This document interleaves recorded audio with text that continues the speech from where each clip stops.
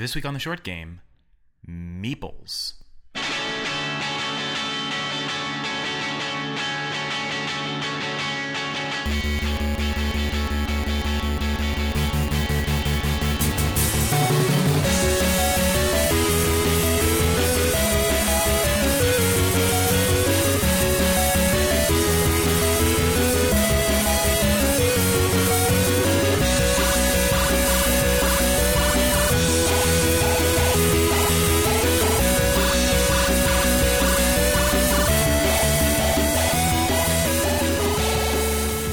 Welcome to The Short Game. This is the show about fitting games into your life.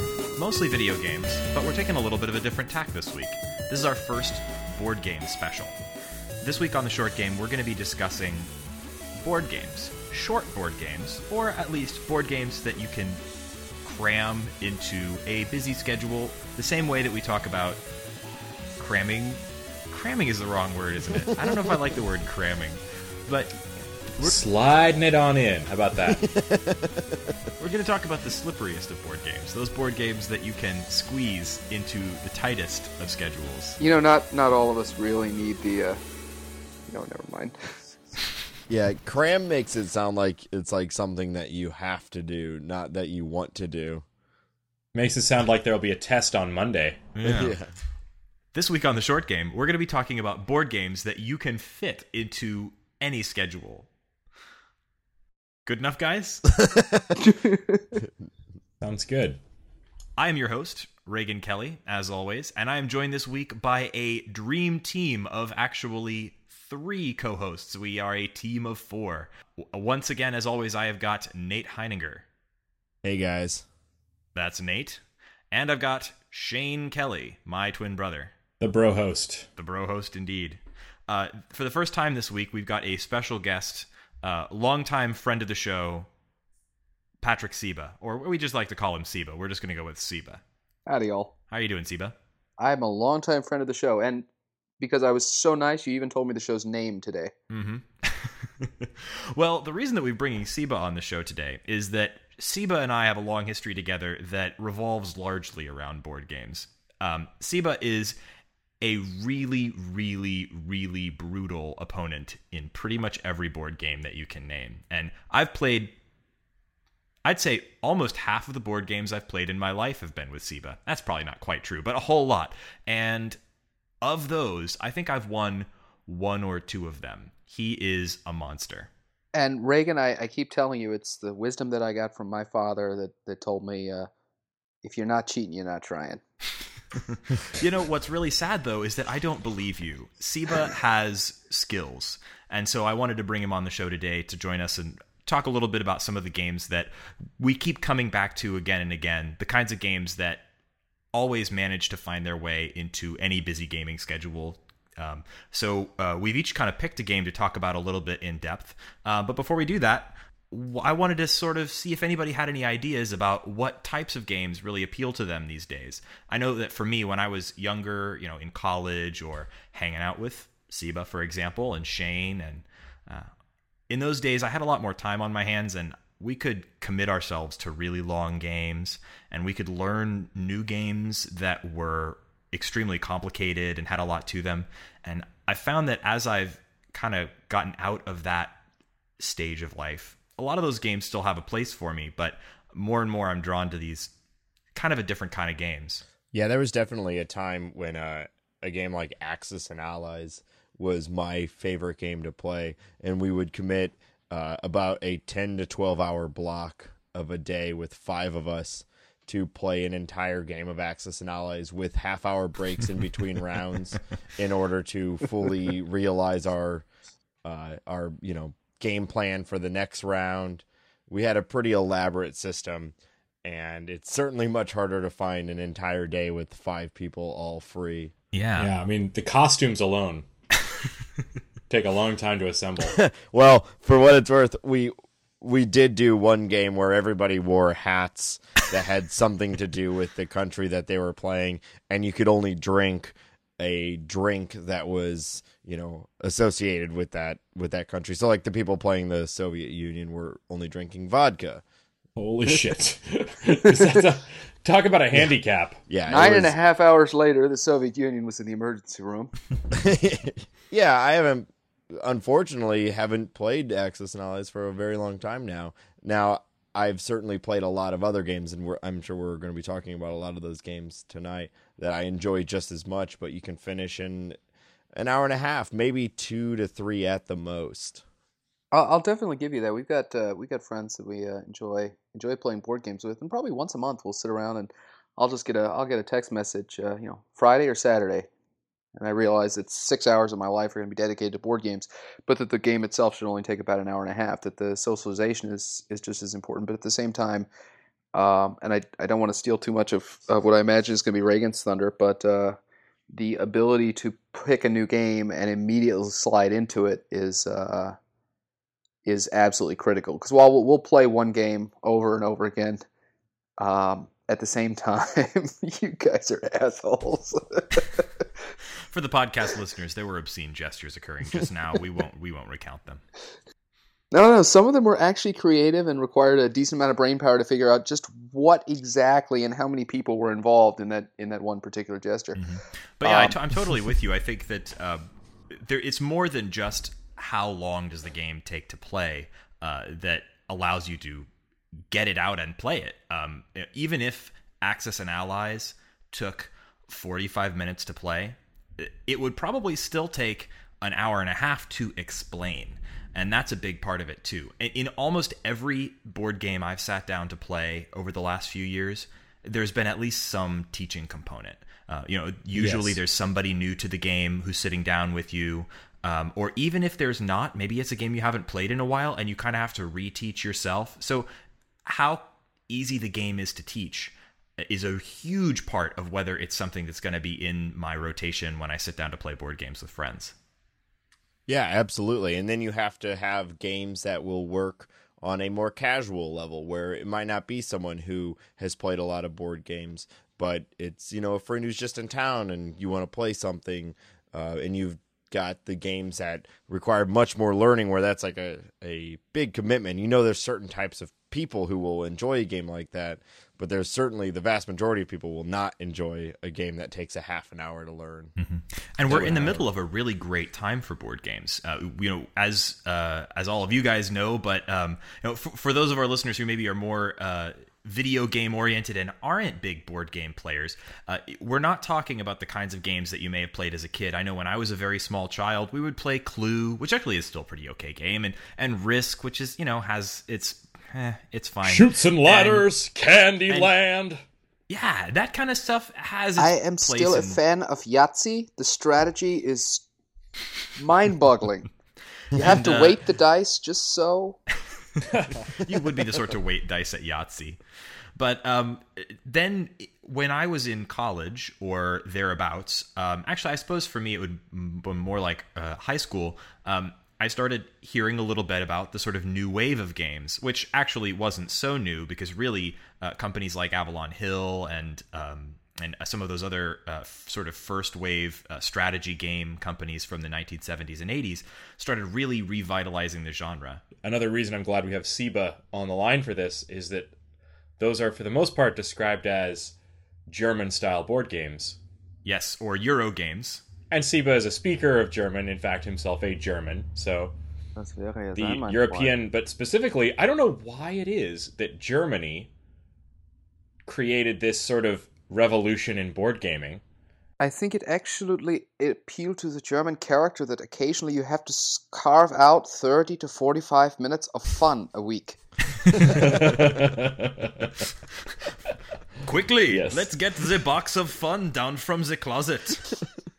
Now is the time for fun. I'm sorry, this one is only for 5 players. Katja, you have to sit out. You may have fun next week. You must guard the door. So true. Draw the blinds. We must not be seen when we have our fun. So, and I know for me that the very first game that sort of kicked this off was Settlers of Catan, which I've heard described as the Monopoly of Germany. It's a hugely popular game over there, although actually it's it no longer has a sort of fresh newness that it had when I first heard about it. I'll still haul it out and play it every now and then. And if you are looking for a game to introduce people to more strategic, European-style, more interesting board games, it's still a really good choice for a first game. I wouldn't say it's still my favorite, but it's got its place in my rotation. I'm a huge fan of Settlers Catan, and that is a game that I have played. Catan or Catan? What do we all say? Die Siedler von Catan. I usually say Catan, yeah. All right, then the German speaker agrees with you. It's a French city, isn't it? I guess. I've played that game, no joke, probably about 100 and something times, because at my house I've had a lot of different roommates over the years, and I've taught all of them how to play this game. And we have a running scoreboard here at the house of who's won. And I counted it earlier, there's 74 tally marks right now. And we quit keeping score after a while. So, and I'm not saying I was a part of every one of those games, but I was probably a part of at least 75% of those games. And it was a perfect game for what we were talking about earlier. You can teach it to someone in maybe 10 to 15 minutes. Yeah, it's very easy to teach. Yeah, and it takes about maybe 2 hours at the most, but most of the time an hour to an hour and a half. Mm-hmm. I was going to say, of that 2 hours, half of it is spent drinking and joking about whoever is wheat lady today, or what have you. Or who's got sheep, who wood for sheep, that kind of thing. It's also got a really... it's a very approachable for new players, and another big benefit of it is that it's fairly flexible on the number of players. And I think that's really important because you'll never really be able to plan out your gaming time in terms of, well, I know that we are going to have exactly 6 players, and we must have 6 players. And if John doesn't show, then we're not going to be able to play our game. Stupid John. That's the biggest problem for me, and the reason that I'm almost never able to play my first true love, which is role-playing games anymore, is because you have to get a fairly decent number of people together at the same time every week.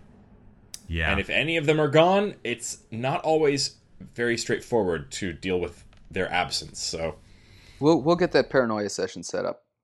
The other thing that's I don't want to gloss over, but the thing about this style of board game that Catan is the one, I guess, to introduce, and I think you're right about the monopoly of board games. The thing with Monopoly is when you got to past the halfway point, there was the guy who was going to win, there was someone who had a chance, and then there was everybody else really wanting to just go drink beer and bake cakes. I know. I remember every game of Monopoly I've ever played, I either just completely curb stomped everyone else, or I was positive I wasn't going to win and essentially got super bored and tried to find irritating ways to throw the game towards the last half. And that game goes for hours if you don't play When we would play right. Risk, we'd play it'd be a 4-hour game, but really after the first 20, 30 minutes, it would be my mother, my father, my brother and I.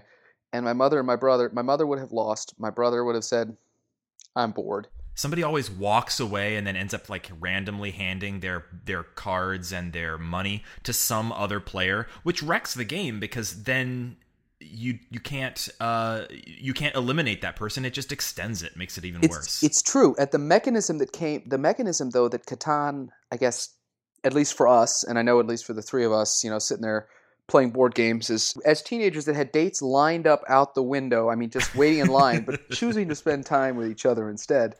Really, we were true bros, a 3-man wolf pack.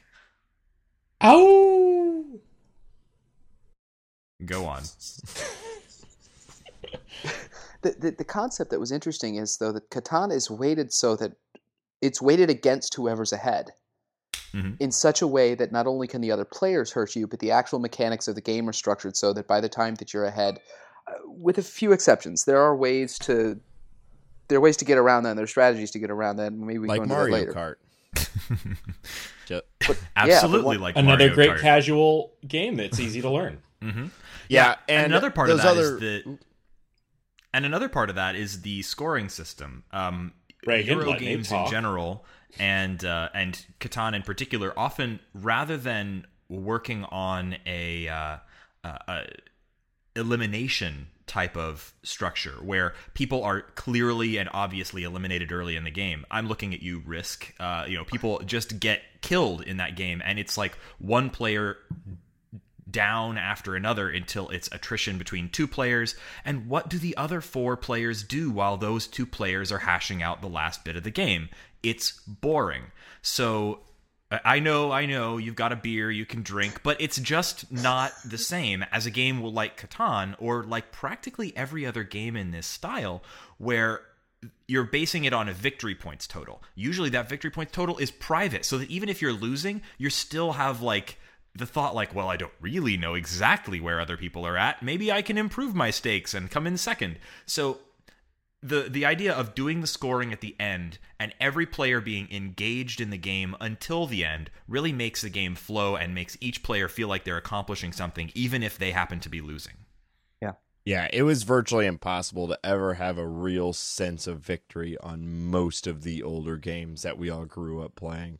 Because like you guys have been kind of saying, by the time you won, it had been obvious that you were going to win for like an hour and a half. So no one, like when you finally win, it's more like, all right, I've done it, game over. And everybody else is like, has lost interest so long ago that you have no real sense of satisfaction. Yeah, everyone's like, I just let you win because I dropped out. I'll just give you that Catan is the example that probably is what we end up playing with our group of friends half the time, because we almost don't have to think about it at this point.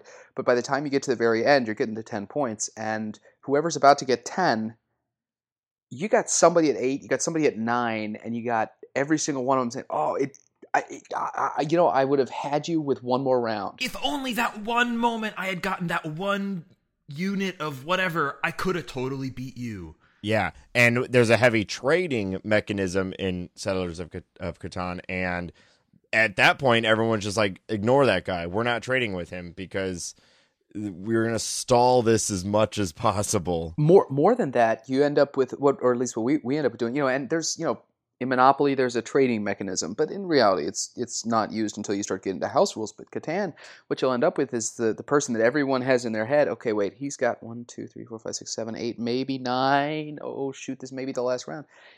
You end up with people that are not number 2 saying, okay, how can we get the number 2 to beat the number 1? Yeah. They're like, I realize I'm going to lose, but I want to stick it to the guy that I think is ahead. Yeah, and that kind of horse trading actually makes the game more fun because it gives the people who are in last place some power in the outcome of the game.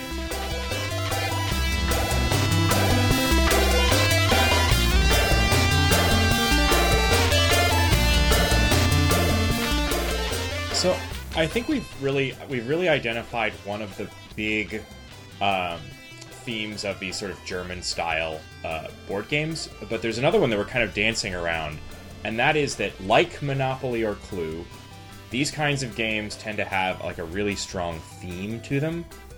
Like you've got a lot of American board games that are like quote-unquote classics, or traditional board games like everything from cribbage, backgammon. I don't know what cribbage is. Isn't that the thing with the pegs? Yeah. Okay. I own a set because someone gave me one for like a random gift, and it's sitting upstairs collecting dust because I have absolutely no idea how that game works or why one would ever play it. Yeah, I've got a really beautiful backgammon set, and I love it very much. The one thing I will say that if before jumping on too far, that you bring up backgammon and groups of people to play with, and Reagan, you touched on it earlier, that you play with Jamie at the end of the day more than anybody else because captive audience. Jamie is my wife. Yeah, and I do the same thing with my wife Heather. Not a captive. Games... Of course not. That would be wrong. But no. Texas is a community property state. I have half of my own freedom of movement and all that kind of crap. But half the time playing a board game means on a Tuesday afternoon or Tuesday evening that, well, I don't want to cook today. We're going to the pub. Okay. What game do you want to bring? Which means we have to be able to bring something like backgammon, which you can play almost blindly if you play enough games. But the alternative and the ability to bring a game, the quickest other game that we'll probably bring other than that game is Carcassonne, which it's great game. It's not mindless because there's actually a lot of strategy to it. But you can pick it up. At the same time, you can kill the game in 10 seconds when your food comes. Yeah, behind Settlers of Catan, Carcassonne is probably the other game that I've played the most. Yeah. So if you're a big board gamer, in that sort of... if you are into the board gaming hobby, then you're probably going to find most of the games that we talk about today not particularly surprising. We're going to be talking about a lot of these games that are really big popular games in the genre, and they're the kind of games that have been expanded on, have been imitated, have been adapted into... In fact, one of the things I was hoping we could chat about a little later would be online play, because a lot of these games have adaptations that'll let you play online with your friends.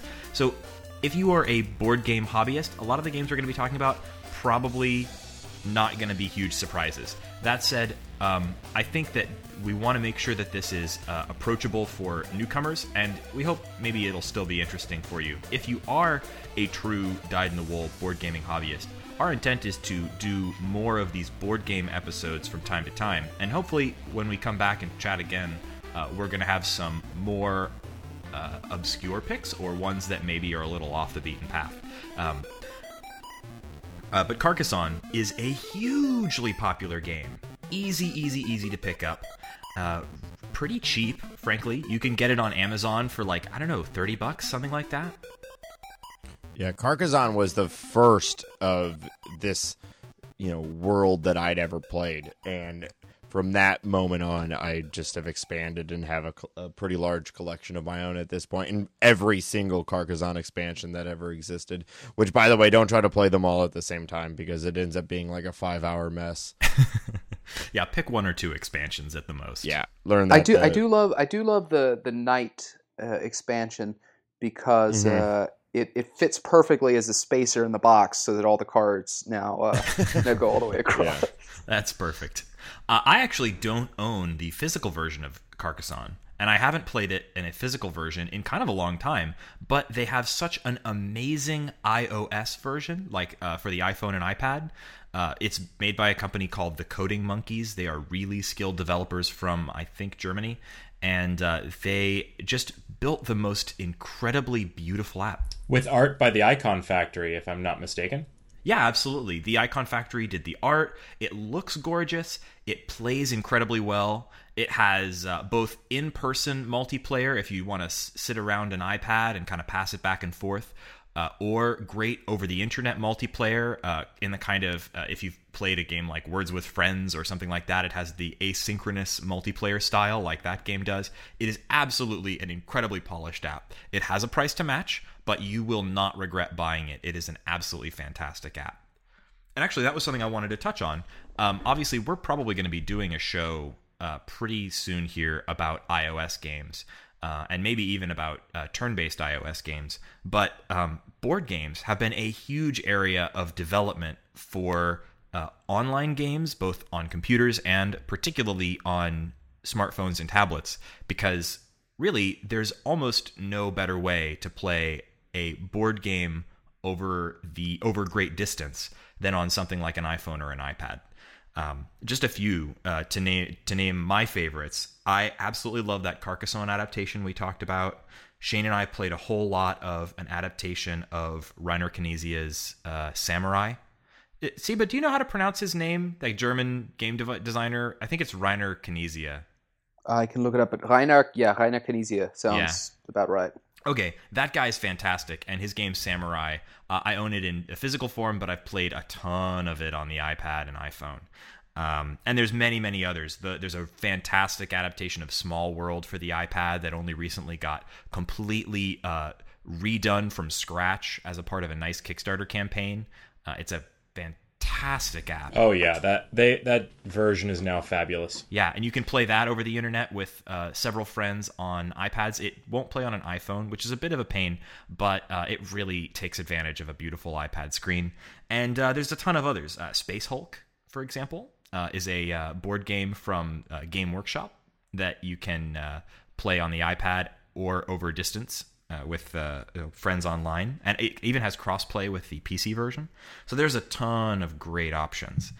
Also, if you, we're going to drop some links into the show notes for links to places you can play games on your computer, because there's actually quite a lot of really good web-based board game adaptations that you can load right up in your web browser and play great board games like some of the ones we're going to be talking about today with people on the internet, either your friends or just random strangers. I'll give you that. I'm looking forward to the iOS one, though. I have to throw out, as much as it. I was ridiculously addicted to, then took a 6-month sabbatical, and then have not stopped since then, playing Hero Academy. Oh which my is God. kind of an angry Hobbit simplified chess game. I just went back to Hero Academy, actually. What's your gamer tag, please? I would love to. We'll share. I'll shoot you a note in the. I'll shoot you a note in the thing, and I'll start a game with Reagan here the next time he opens his mouth, because guys, can I just say I've downloaded three apps in the last 1 minute. Yeah, there's a lot of really amazing apps in this category, and I hope that we can someday do a show going into more detail about them. But the meat of our show, I was hoping, would be talking about some of our particular picks.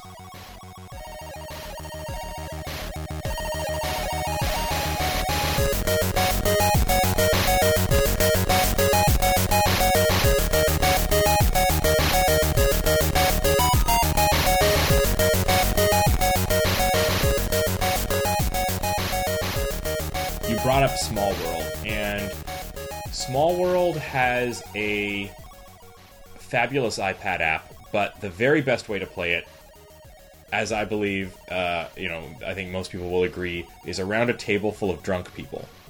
Absolutely. Small World is... Let's amend that to tipsy, because if you're truly drunk, you're going to be shit at it. Challenge accepted. Small World is a game from a designer called Philippe Kayarts. He's not German, he's Belgian, so I guess, that's a mark against the game.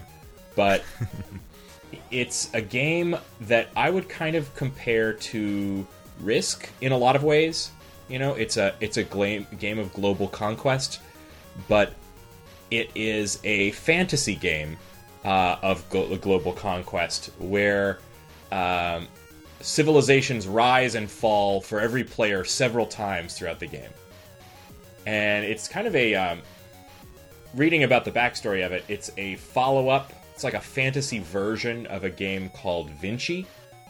I never got to play Vinci. Vici? Vici? Yeah, as in Vini, Vidi, Vici. Well, I never got a chance to play that, but it looks pretty interesting. Small World is an absolutely fantastic game, though. It's a huge blast. I know that you, Seba, have a copy of Small World Underground, which is a follow-up to Small World. That's the version I have, too. That's the one I bought after visiting you, and I told Shane earlier today I'm irritated because I have no idea who scampered off with it. Oh, bummer. Yeah, I've played Small World one time, and that was with Reagan. We should play that again. Yeah. So it's a game that I think is great. We've been talking about games that you can teach to someone easily so that you can actually have someone to play with. At least I think that's my interpretation of some of what we're talking about. Yeah. And I had that experience a couple of days ago. I had 4 friends over, and 2 of us had played the game before, 2 of us had not. And I think it's a good...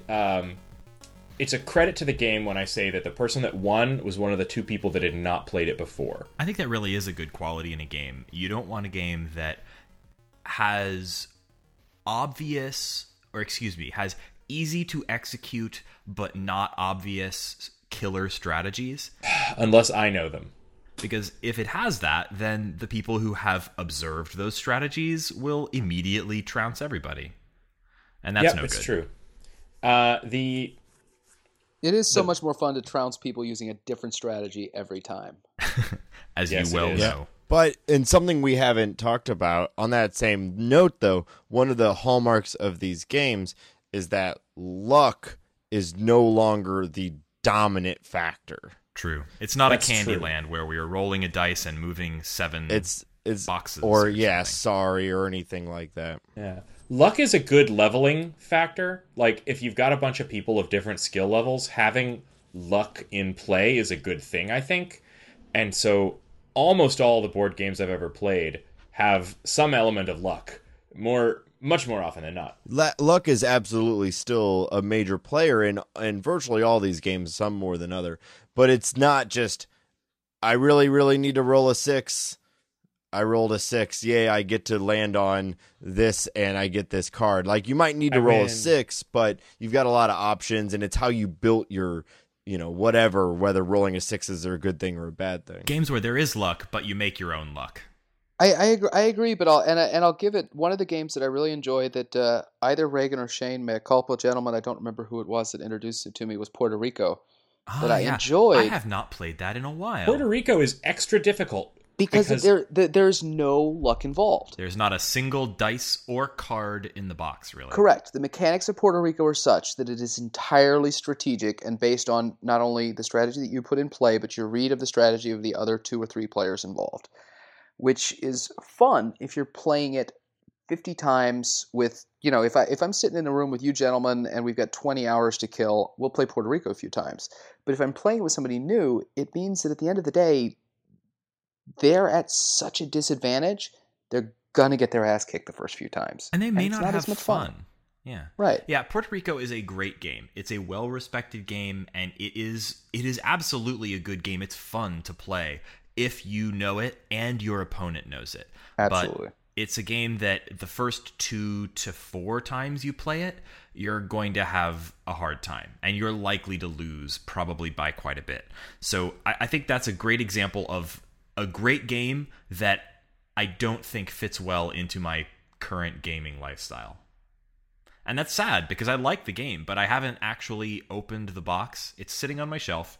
Haven't opened the box in probably 2 years. Makes me kind of sad. You should go open that box. Go open that box, Reagan. Yeah, but Small World, back to Small World, I've opened that box a million times. Not a million, but Tell us many about times. it, Shane. So, back to the things that I think make Small World unique. So, as I mentioned, it's a game of kind of conquest, of territory taking and gathering of points from that.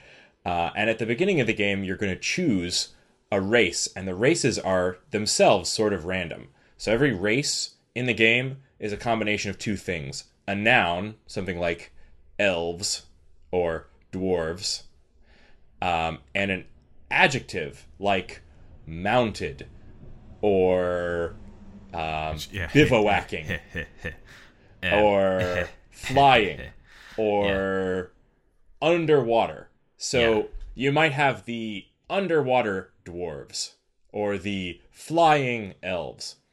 And so when you're choosing your race, you consider the benefits of both of those things. Every race has 2 unique attributes.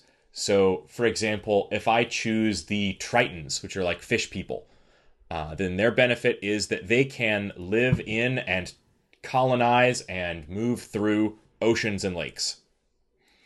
But if I choose mounted Tritons, they can not only move through those areas, they can get a bonus point. Or I think the mounted is they're having, it takes 1 less of them to take over a territory that's a certain kinds of territory, like hills and fields. So the races are always really fun because they're kind of random. The art is silly, and the combinations themselves get kind of silly. So you might have flying dwarves, something like that. But something important to note is that you don't just have to take the randomly chosen for you combination. When you are choosing your race, you get a choice of at least 4 or 5, I forget, maybe 6 different possibilities. And some of them you have to pay out a little bit in terms of, paying victory coins up front, which puts you at a slight disadvantage in order to take possibly a better or more advantageous race. But they've really balanced it in such a way that you get a really good opportunity to get a race that's going to play well for your current strategy. So you get to pick your race out of a randomly generated pool of options. And even to that, there's an incentive because you're getting extra, I don't remember if it was cash or victory points, or if they were the same in Small World. It's the same in Small World, actually. Yeah, you get an extra victory point if a player is, or if a race is not taken after a certain point. So if everybody has skipped over the, I don't know, I'm going to make up sniveling loser druids. Yeah. If everybody has skipped over them for 6 turns, then there might have been actually a little pile of coins piled up on them, and you might take them just to get the little pile of coins. And you end up burning a turn, right at the end. But you burn that turn, and you make more than you would have had you played something more advantageous. So they make it really fun to choose races, but then of course you have to play the races. Mm-hmm. And the territory taking is a really simple strategy, a lot like any of these kinds of games. If you could play Risk, you can play the combat elements of Small World. Combat is super fun, super simple, and low on the randomness. One of the things I like about it, as opposed to a game like Risk, is Risk, you're essentially rolling dice again and again and again and again, and the randomness gets compounded to the point where essentially the outcomes are barely even remotely predictable past a certain point. But in Small World, there's essentially no randomness. It's simply, you're essentially just comparing one number to another, and the only randomness really comes in when you're essentially playing your very last move. You get a possible dice roll to do a little bit of extra just at the very end of your turn. So really, there is some dice rolling involved in the combat, but it's super minimal, and it keeps it easy to understand what is happening and what is going to happen when you enter combat. You never enter combat wondering, will I kill this or won't I? It's always at least mostly clear. The other thing that I think makes this game super unique is the mechanic of going into decline, putting your race into decline. Oh, yeah. Each player through the game will take a sequence of these races, and the races can only really be effective for so long, for reasons of just being able to take, spreading yourself thin. You're incentivized to take over as much territory as you can, because that's how you're going to get points. But as you do that, you're spreading yourself thinner and thinner and thinner. And in terms of, your fighting force. So once you've gotten a fair amount of territory taken over, it benefits you to go into decline. And that means that your race tokens are all flipped over. They can no longer do anything except sit there and barely defend themselves. But you get to go and grab a new race and field that onto the board. And ideally, you'll be able to do that several times throughout the game, so that you get that sort of beginning of the game rush of new power several times. It really is a kind of a fun thing. And deciding when to do that is one of the most intensely strategic things in the game. Yeah, it can often kind of waste a whole turn to do it. So when you are choosing your new race and going into decline, you are basically skipping a turn to do that. So you have to do it very strategically in order to not lose momentum in terms of your points. Mm-hmm.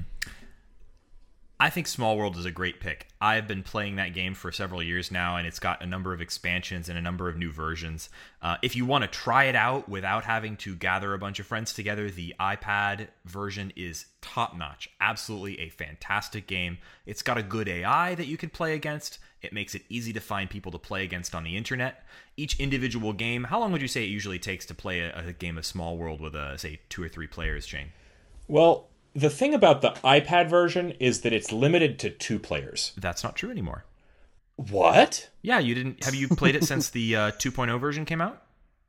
I thought I had, but Shane, didn't you read the show notes? Didn't you? Okay. This is actually one of the great things about the Small World iPad game. The Small World game for the iPad was one of the very first board game to iPad game conversions. I remember playing it on my very first generation iPad, so it must have come out the very same year that the iPad first became available. It was a very early outing. And it was really great, but it had a couple of key limitations. It had no online play at all. It had a decent AI you could play against, but it also was limited to 2 players only. So you could only play against an AI or against one friend who is sitting right there with you. Then recently, relatively recently, I'm not exactly sure when, but in the last year, Days of Wonder, the company that owns the rights to the game, went back to the drawing board and actually did a Kickstarter campaign. Kind of a weird thing, a little bit controversial, because I mean, it's essentially they positioned it as, we're going to do this new version of the game regardless, but they did a Kickstarter campaign to fund the development of it, and they gave out some bonuses in terms of, I don't know, physical copies of the game signed by designers and that kind of thing. I thought it was a little bit odd. I did not actually fund it myself, but I was very pleased to discover that they, as a part of that, thanks guys who funded that Kickstarter campaign, because I directly benefited from it. They updated the game that I had already bought with tons of new features. So it got great online play that just works incredibly well. You have to set up an account with their service, but I mean, it works really, really well. And they upped the number of players that you could play to match that of the board game. So you can now, Shane, play it with multiple players on the internet. I say finally, but I was so pleased with the game before that it doesn't matter to me. It's stunning. And the game really plays well with 2 players, but it plays really well with 4. I'd say that's the sweet spot. I wouldn't gloss over that. The thing about Small World that you can play with is you can sit there and play with 2 people, which means, and bring it a little bit back to what you guys talk about week after week, of the ability to squeeze it in, which means, hey, I've got you for 45 minutes. Let's play right now. Mm-hmm. It's one of the few games that I can convince my wife to play with me on a regular basis. And we tend to do the iPad game partly just because it's so quick to set up. You don't have to count out a bunch of tokens or lay out a board and clear off the table. I, too, also prefer electronic interaction with my wife. If there is one flaw to this game, I think it is not necessarily a flaw per se, but it has a huge number of tokens. They do make it reasonable to manage them, but you're right, it has a lot of little bits. Yeah. But sometimes that's fun, All the tokens are bright and colorful and have good art on them, and it's a fun game to manage, and they do a good job of putting it together. You get a little tray to keep your tokens in with little snap-on lids, so it's actually a really well put together game in terms of physical product. Great game. I highly recommend it. You can grab it on Amazon, and we will put a link to it in the show notes. It's not a particularly expensive game. That's one of the wonderful things about the board game landscape today, is that some of these games have gotten popular enough that the cost of getting these games has come down, and you can pick them up for not that much money, and you'll get a ton of play out of one copy of one of these games. So I'd say, Shane, excellent pick with Small World. I love the game. We're going to put in all kinds of links, and this would be a great recommendation to check out. Yeah, by the way, there are tons of expansions for Small World, both in the digital and the real world version. There's 3 basic expansions, one called Grand Dames that adds several new female races to the game. Female races, as opposed to, male races. Yes, exactly. So dwarves are boys, and I don't know what are girls, but they are quote unquote female. Basically, they wanted more than just Amazons. Shane, we'll have remedial lessons afterwards to distinguish between male and female. Don't worry, it's all online. I can find pictures of that on the internet. Google is your friend, my friend. Of ladies? Because yes, I think you can. I think that's why the internet was made. Yeah, so it says introduces some new leading ladies to your Small World games: gypsies, priestesses, and white ladies. That's back weird, to the other. There's an expansion called Curses. There's one called Be Not Afraid. Be Not Afraid has very frightening barbarian races and things like that. Pixies, homunculi, pygmies, leprechauns, all sorts of fun stuff. And new powers to be played with. I think adding new races and powers is a great way to spice this game up once you've had a little bit of time with it. Particularly because essentially certain combinations of races and powers really become the sort of key strategies of the game. I wouldn't say that it ever, because they get randomized, I wouldn't say that it ever feels like, oh, everyone knows that the guy who picks the flying dwarves is going to win, because you get this random combination. But it is nice to be able to throw new elements into a game that you've already played. Mm-hmm. There's also other expansions that kind of add new gameplay elements. One called Tales and Legends that adds these event cards that affect the gameplay, and all sorts of different things. Cool. Well, that's awesome. So Nate, did you come prepared with a pick this week? Yeah, I quite honestly, I had initially thought about talking about Settlers of Catan, and because I've played that game so much, but choice. It dawned on me as we were all talking about it. Yeah, but it's obvious that is one of those like instrumental games, and I thought we had a pretty good discussion of it to start the episode. So I have decided that I wanted to talk about a game that's relatively new to my collection, but that I've been having a lot of fun with, and I think it fits everything that we've been talking about earlier, and that's called Ticket to Ride. Oh, have any of you guys ever played this game? Yes, of course. Absolutely. Only got a couple of chances out there. I've played it probably 10 or more times. It's so it was actually the most fan of recent one that we taught our friends, and I've got 6 or 7 "Why don't you love me anymore" text messages of needing to play it this week. Oh, yeah, it's a very good game. And I don't think that there's an easier game to teach to anybody out there, or at least not that I've played yet. Carcassonne is easy, but it does have some intricacies. This game, it can't be any simpler. It was released in 2004 by Days of Wonder, who we just talked about with Small World. They've kind of got their hands in a lot of board game pies, it seems. Yeah, they're a great company to look to for these types of games, but specifically for these types of games that are on the easier to pick up side. Their games tend towards the not super crazy complex, easy to teach, nice, friendly, approachable art, reasonably priced. They're a really great company for this kind of thing. Not to mention the fact that they seem to be really firing on all cylinders when it comes to their iOS ports. Ticket to Ride is another game that has a great app version that we might talk about in a little bit of detail. Absolutely. I mean, the basic goal of this game is to build a very long train. You're sat in front of a map of, you can do the United States. There's a ton of different expansions out there with different maps of different countries. And players have one of 2 options whenever it's their turn. And that's either to draw train cards. Those are handed in to build their trains, or build their trains. Now, there's a third option, which is to grab more destination cards, which is another aspect of it. But for the most part, everybody will do one of those 2 things, and gameplay can fly by. You can play with 2 to 5 players, and even with 5 players, you might have a turn every 3 to 4 minutes once you've got a group that really knows. Yeah, it's a super fast-paced game. It's a little like, I think that Carcassonne is probably the fastest paced game we've discussed. That game, it's just tile sometimes. Gets just really moving. But Ticket to Ride is also a game that just flies by once people really get into it.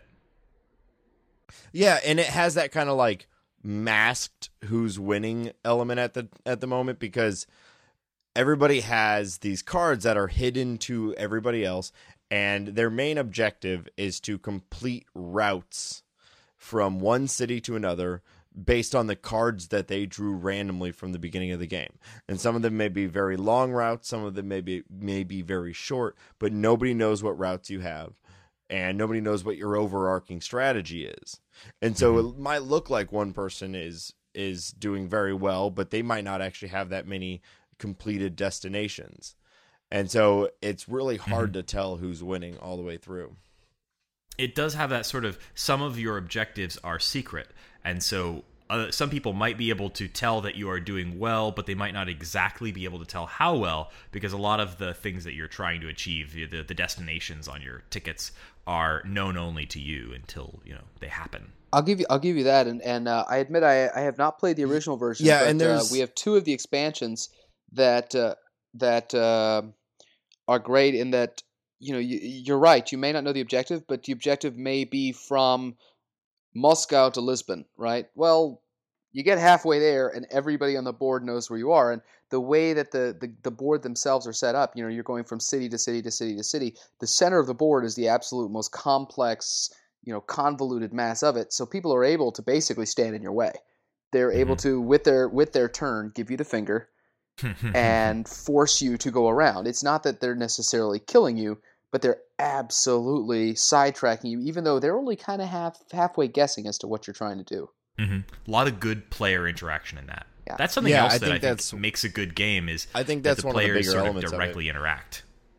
Yeah, I think it definitely can be a challenge for new players when you've got a game that's not necessarily that's extremely kind of competitive in the way that Ticket to Ride is. I would say that Ticket to Ride might be more competitive even than the game that I chose, Small World, in terms of your ability to really mess with somebody else's strategy. But maybe it's just that it's not a straightforward you and me up against each other on the battlefield.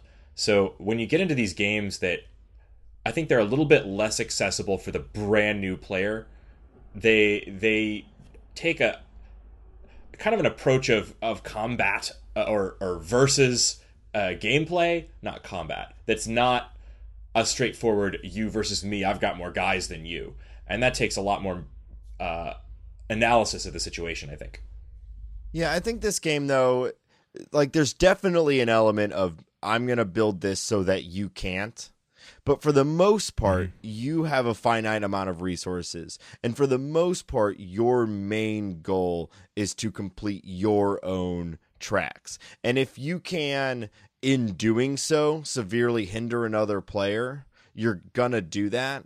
But thus far, in the amount of that I've played, and I've probably played it at this point, in that same kind of like 10 to 15, but with the same group of people, most people don't set out just to be a disruptor.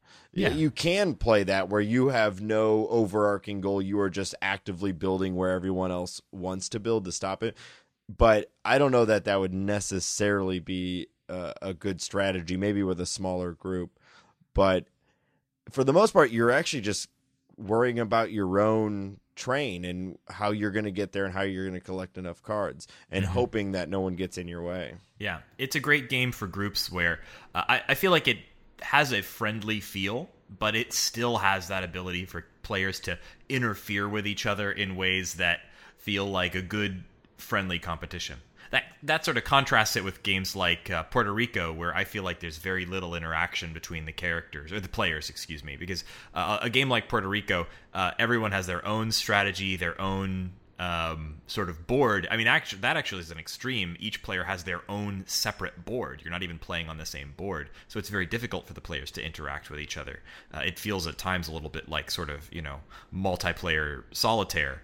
But Ticket to Ride is a great example of a game where the players are directly butting heads, but in a way that doesn't seem directly combative. It's more like, oh, why didn't I foresee that you were going to do that? That kind of thing.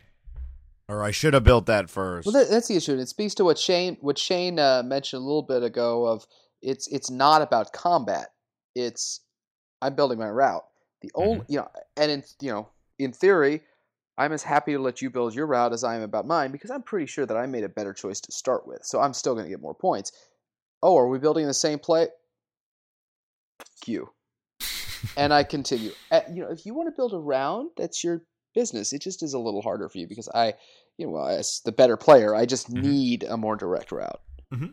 So Ticket to Ride is absolutely a fantastic choice. And actually, this is an interesting one. I don't know if it's just that that company has done a good job of making partnerships and that sort of thing, but the prices on their games are very reasonable, and they've been starting to get them into a lot of places. I've seen Ticket to Ride on sale in the board game section at Target, which blew my mind because it was sitting right there next to, Trivial Pursuit's Twilight Edition. And it's amazing that this nerdy hobby has suddenly began to find as much penetration into sort of popular culture as it has. So this is a game that you can find and pick up and play, right now if you want. And it's easily going to be a fun game. Speaking of Twilight Edition, didn't this have a version where you built a railroad on the moon? I think you're thinking of Age of Steam, which did have a version. I'm sorry. It's Age of Steam. While we're on the topic of train games, the very best game in all of gamedom is Age of Steam. It is not a short game. It is not appropriate for our show, but it is the very best game in all of board games. It is so dear to my heart. I love that game so much. And I don't care if it's complicated to teach and difficult to round up enough people to play. I will do it. I will grind you all into dust with that game. Challenge accepted. Such a great game. If I remember correctly, we've played that one time, and in fact, I was the winner. So yeah. I'm editing that out. No, Reagan, you taught me too. Oh my God, I never claimed to be good at games. I only enjoy playing and talking about them. I do want to put a note for what Age of Wonder has done with Ticket to Ride, in that it's the only board game that has actually, I think, moved my father to emotion. They did an edition where they partnered with the German train model train company Märklin, which makes little model trains that run on electric tracks. And the version I have is the Märklin game. So normally in the various editions of Ticket to Ride, there are, as part of the mechanics of the game, you get the little cards with the trains on them. All of the white trains are the same. In the Märklin edition, they route through all of the various trains that they've made over, I want to say 80 years of making model trains. So every single card is different. Every single card is a work of art. It's gorgeous. And it was great because it was the only time I've been able to have him distracted while playing a card game, because he's flipping through them and I can see what he's flipping. But while he was flipping through looking at the art, you were destroying his trains. But hey, I learned from him. But the one thing I do want to throw out there, Nate, because you mentioned that there are several editions of it. The two versions that I've played that have added something to the mechanics are the German and the European maps. The German one adds the passenger, whose job is to you can build your route and then get more points by going along the route, which gives you an extra kind of way to add to your score. The other edition is the European one, which takes that and goes it even one farther and allows you to build your route through somebody else's route by building stations. So while they can hose you, you can then turn it back on them. And it's interesting that the mechanics of the game are so changed by the addition of just one little tweak, because it gives you that additional option to get around really your friends who have hosed you, or hose your friends in different ways. That's the amazing thing about a game with as simple a mechanic as this game. It even just a small tweak can really transform the experience, because it's just so well honed and so simplified. Yeah, that's like Carcassonne. There's some expansions that allow you to remove opposing players' meeples, and that changes the game so dramatically. Where at one point, points on the board were points on the board, nothing anyone could do about it. The ability to remove it just dramatically changes the way the game plays. Can I also add that it allows me to say the word meeple in casual conversation, and that just adds a little bit of validation in my life that it was sorely needing? For those of you who may not be familiar, that is a common word in the board gaming, hobby, and I think it comes from Carcassonne. Model. I think it means model people. Actually, I've never heard that, but that makes perfect sense. I never. Yeah, I heard it only in reference or came from Carcassonne. I don't know if that's where it started, but they have these little tiny people that are made of wood, and those are your meeples. And that's just a word that people use as if that was a perfectly normal thing to say. Isn't that strange? Well, since we're talking about this game and expansions, it has had many expansions and many different, on top of all the different alternate versions of the game, like, the version for the European or American maps, there have been some expansions for particular times. Like, I know there's a 1910 and 1912 that add kind of new elements to the game. But then when I was looking at the list of expansions, my eye was drawn to an expansion called Alvin and Dexter, which adds 2 giant monsters that stomp and zap their way through the map. One, a terrifying T-Rex. The other, a menacing robot. Oh, I've got Christmas gifts for the in-laws. Oh my god. Suddenly, I really want that game. Yes. Dexter, by the way, is the giant T-Rex, and Alvin is some sort of space UFO robot monster. And they're somehow disrupting the trains? In the art, Dexter is shown to be eating trains. Perfect. Naturally. T-Rexes have that affinity. A thirst for train blood. Mm-hmm. Well, once you've had it, that's amazing. Go back. Then you're full for a while. The trains are quite filling. Yes. Apparently, no one can build a route into or out of a city that is suffering from monster chaos. That sounds like a definite buy All right. Gentlemen, I do want to throw on here, and I know it's, you're talking about board games that people can fit into their busy lives, which means that my two favorite games of all time, Civilization 2 and SimCity 2000, do not qualify, for then you will be unemployed. No. Have you played the Civilization board game? It's quite detailed.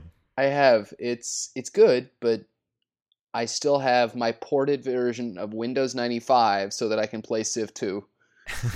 Well, you should come back when we talk about Civ. We are it's very difficult to really How fit into the format. How could we ever call Civ a short game? No, you're so right. I consider myself a big lover of Civ, but oh my goodness. Yeah, I've been playing Civ since Civ 2, and that is the last game I would call a short game. Yeah. That might actually be the last game that I would call a short game. Maybe someday we'll do a series of Bizarro World episodes where we do long games. But short game special edition, time suck edition. Yes, I don't know. Yeah. But the Civ games are absolutely not short games. I once played a game of Civilization, the board game, which actually bears a lot of mechanical similarities to some of the Civilization computer games, although it's got some differences. You take pauses to eat and breathe. Played. We started at 2 p.m. and I don't think I went home until at least 3 in the morning. And I had to go out and get food twice during that board game. That sounds like a normal night of Civ. Mm-hmm. And if it were the video game, you would only be about halfway done. Mm-hmm. On the topic of fitting games into your life, that was a time when I was living in New York and I was poor and had nothing to do. And so I found the New York board and card game meetup group. And actually, if you are having trouble finding people to play these types of games with, or if you just want to try a lot of games, then you should look up your local board and card game meetup group. Meetup.com is a great resource for this. Another would be if you just go into your local game stores. There's almost always a good board game store in your town, I promise, and just ask around. You will find, almost undoubtedly, a board or card game meetup group in your town. They are something that's pretty darn common. And they are a fantastic way to try new games. Sometimes games can be really expensive, and that's one of the big barriers to entry, is that you sometimes have to just sort of take someone on the internet's word on a game and buy this maybe $40 or $50 box full of cardboard tokens on the assumption that it's going to work for you and your group of friends. But if you join one of these meetup groups, as I did while I was in New York, then you get a whole new group of friends whose whole lives are dedicated to your playtesting of games and who have enormous quantities of games in their closets and backpacks that they will whip out and let you play.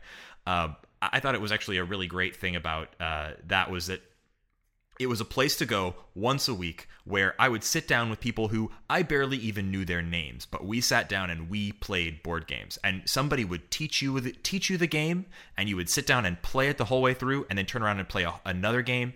And it really is a great way to get a lot of board gaming experience in a small amount of time. I now live in St. Louis. There's a pretty darn good meetup group here. I'll try and put in links to both of these meetups in the show notes if you happen to be living in New York or in St. Louis.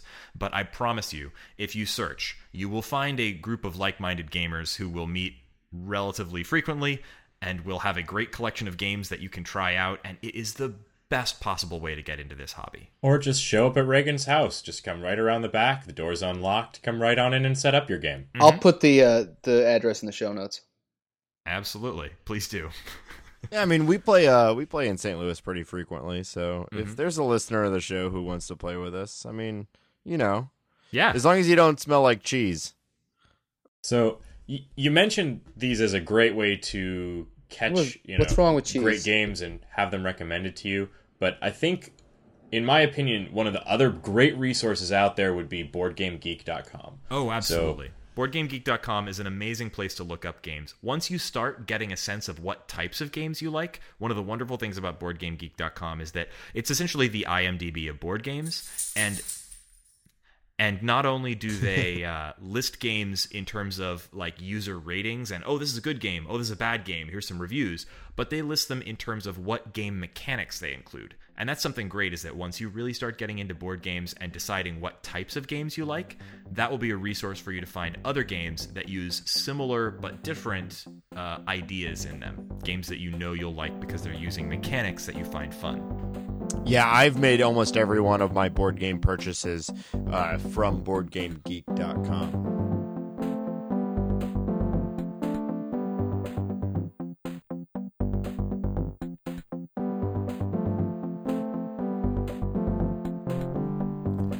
And that's it for part 1 of this very special board game episode of The Short Game.